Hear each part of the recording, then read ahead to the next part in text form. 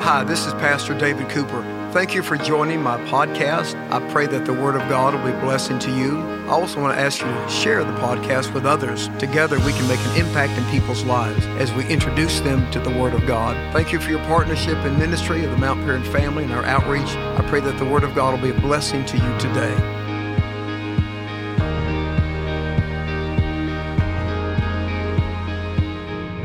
The book of Revelation, as you know, is one of the most dynamic and interesting books in the entire Bible.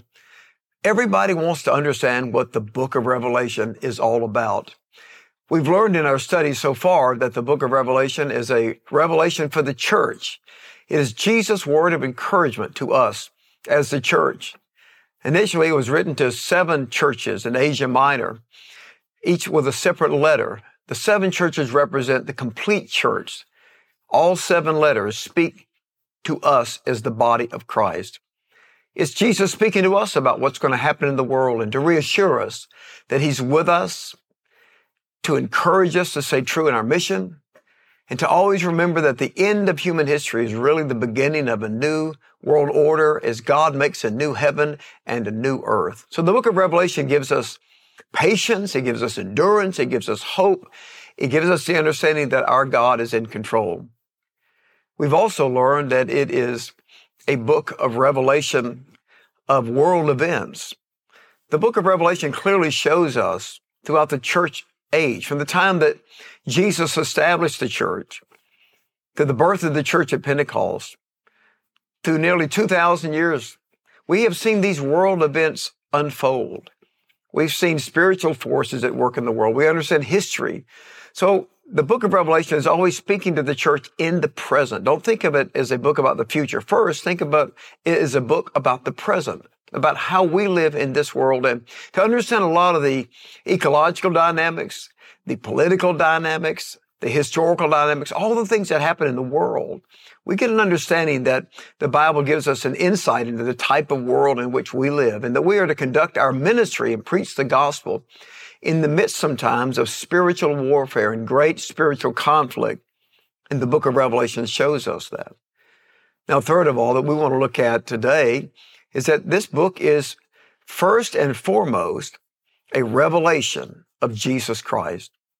Remember, the word revelation or apocalypse in the Greek means to make something known that was previously hidden, to fully disclose the mystery. And here we see a full disclosure. You remember when Jesus asked his disciples, who do people say that I am? And the disciples said, well, some people are saying that you're John the Baptist come back from the dead, or Elijah from the Old Testament, or one of the great prophets. But who do you say that I am, he asked. And Peter said, you're the Christ, the Son of the living God. Just he had a revelation of Jesus. In fact, Jesus said to him, flesh and blood has not revealed this to you. There's that same word, apocalypse, but my Father who is in heaven. And so the greatest revelation that any person ever experiences is a revelation of who Jesus is. When you realize that he's more than a good man, more than a moral example, more than a teacher of love, more than the one who gave us the Sermon on the Mount and taught us the Lord's Prayer, more than a healer, more than a psychologist, more than a social revolutionary, all these different ways that people have limited ways of understanding Jesus, more than a prophet. It is when you realize in your heart that Jesus is more than all of these categories. He is the Son of God, the Savior of the world. It is that moment of revelation that you and I put our faith in Him and receive Him as our Savior. And the Christian life, in many respects, is a continued revelation of understanding Jesus and all the fullness of His glory and His power. Paul the Apostle expressed his greatest desire, which we all share in Philippians 3:10. He said, I want to know Christ and the power of His resurrection. Even though Paul was devoted to Jesus and experienced Jesus in a vision on the Damascus Road, he still had that desire to understand more of the wonders of the person of Jesus and of His grace. He wanted to know Jesus closer and better. Well, the book of Revelation is, first and foremost, a revelation of the person and work of Jesus. Don't think of it as a book that reveals the future first, or a book that reveals the Antichrist and 666 and all these interesting symbols that people are wanting to know what they mean. It is first and foremost a book that tells us about who Jesus is. what he accomplished in his death, burial, and resurrection, what he does today as our high priest, and what he will do when he returns as King of Kings and Lord of Lords. So John's first vision of all these visions he sees is a vision of Jesus. His mind and his heart are captivated with this new vision of Jesus, greater than the vision he had when he walked on earth with Jesus as one of his 12 disciples, greater than the vision he had when he saw the risen Lord on the day of the resurrection. But now he sees Jesus in all the fullness of his divinity as the Son of God. And this Christ that we see in the Revelation is the Christ who will return again, the one who is Lord of all. So in Revelation chapter 1, beginning with verse 10, he writes and shares with us this vision. He said, I turned around to see the voice that was speaking to me. And when I turned, I saw 7 golden lampstands, and that represents the church. And among the lampstands was someone like the Son of Man. So here's Jesus standing in the midst of his church like the Son of Man, a messianic title used in Daniel. He was dressed in a robe reaching down to his feet and with a golden sash around his chest. The hair on his head was white like wool, as white as snow, and his eyes were like blazing fire. His feet were like bronze glowing in a furnace, and his voice was like the sound of rushing waters. In his right hand he held the 7 stars.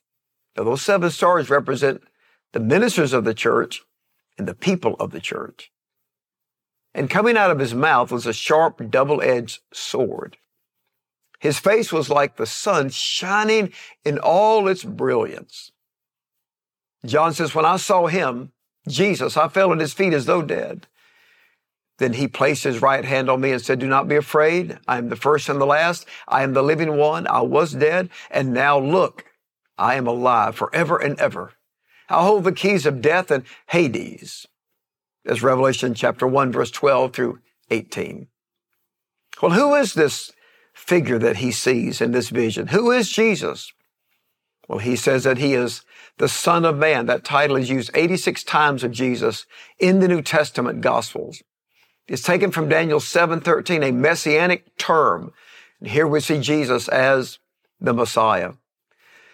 This is also Jesus' favorite term to refer to himself. He often called himself the Son of Man.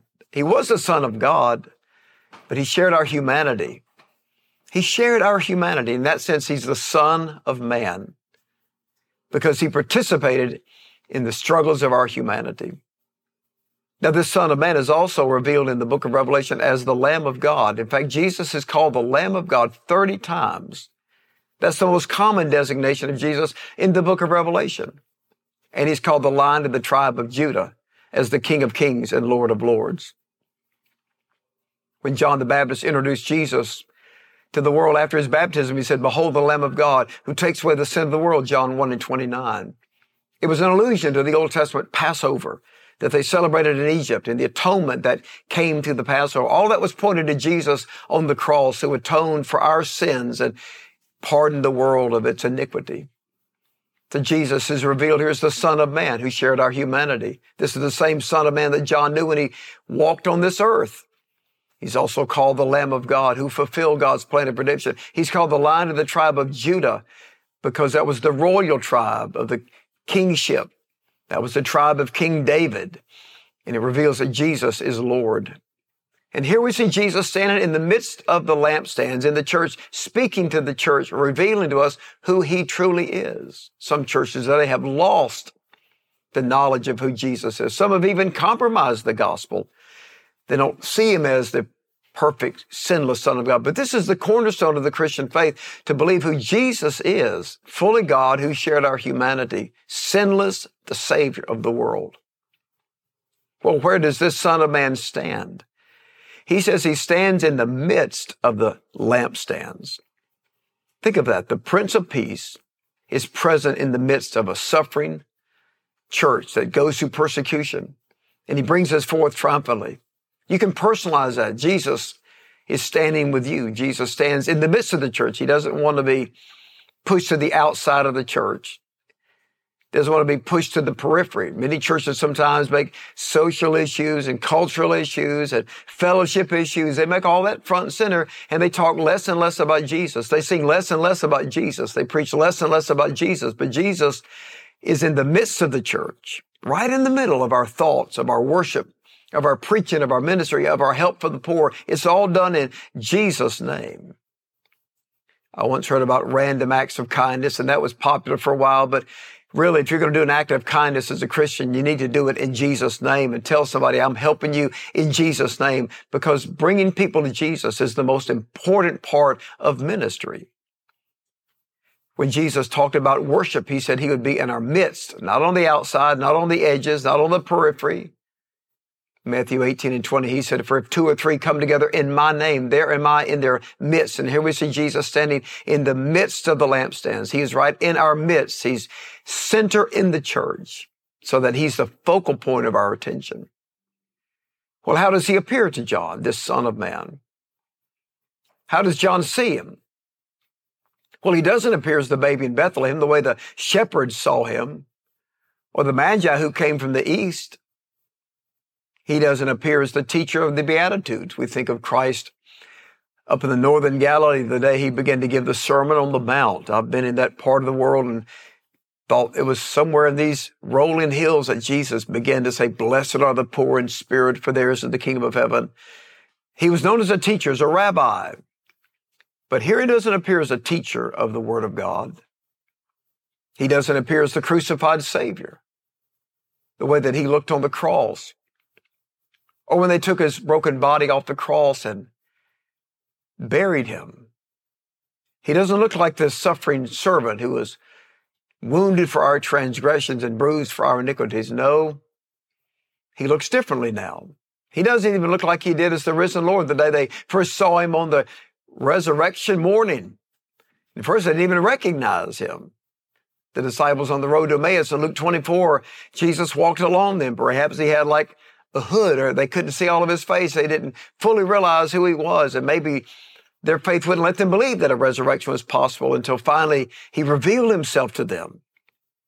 But he didn't look like he did that day, and that was a glorious sight to have seen the risen Lord on the first Easter. But here Jesus doesn't even look like that. All of those attributes of Jesus are now brought to culmination. Now we see him as he really appears in his divinity. You see, Jesus is God, the Son of God, who shared our humanity. But when he came into this world in a human form, his divinity was veiled by his humanity. But now that humanity has been stripped away, and now John sees him in all of his glory.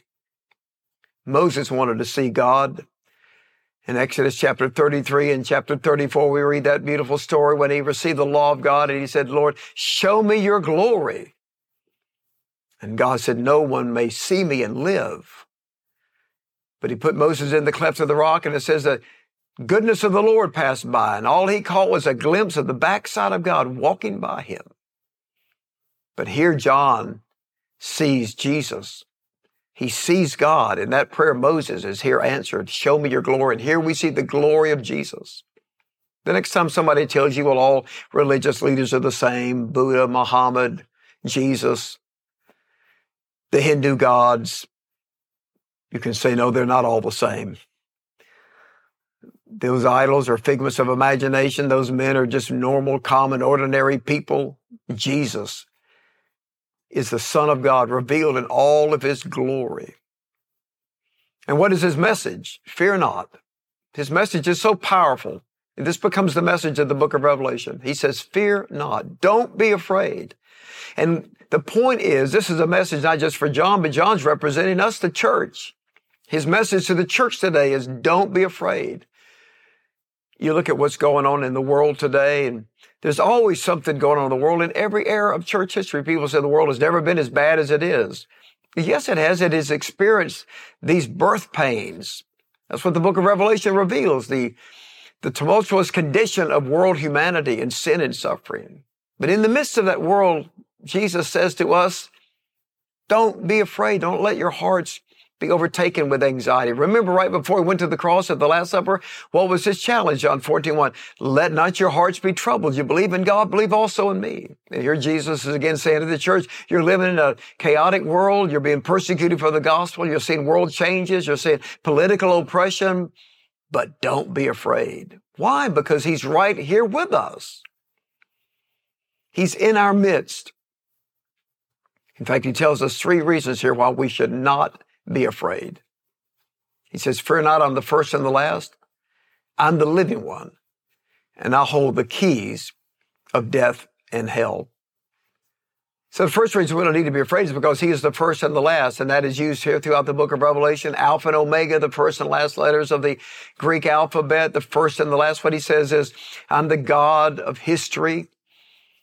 Jesus, with the Father, created the universe in the beginning, and he will be here at the end. And there's no end in the sense of destruction. There's an end in the sense of God fulfilling his plan. Jesus said, I'm at the beginning, I'm at the end. And it's true for us personally. Revelation 12:2 says, let us fix our eyes on Jesus, the author and finisher of our faith. Think of that. The God who started a work of grace in us is going to carry it on to completion until the day of Jesus. Philippians 1:6, Jesus says, don't be afraid. I'm the first and your last. I'm the beginning point of the new birth. I'm with you throughout all the seasons of life. I'm with you to the very end. That's his last promise in Matthew 28:20. I'm with you always, even to the very end of the age. And it's true personally. Jesus is with you at the beginning of your life, and he's with you all the way to the end, through every season of life. Whatever we're going through today, personally or as a church, Jesus is with us. He's the first and the last. He finishes what he starts. He says, I'm the living one. Right before he went to the cross, he told his disciples in John 14:19, because I live, you shall live also. Paul said in Philippians 3:10, I want to know Christ and the power of his resurrection. You see, when you're born again through faith, you have the promise of eternal life. Jesus said, because I live, you shall live also. At Lazarus' tomb, he said in John 11:25-26, whoever lives and believes in me shall never die. You see, the body may transition out, the body may wear out, but the soul is eternal. Jesus says, I'm the living one, and I've given you everlasting life. And I hold the keys of death and Hades. I hold the keys. The keys represent authority and power. I'm in control, is what he says. I'm in charge.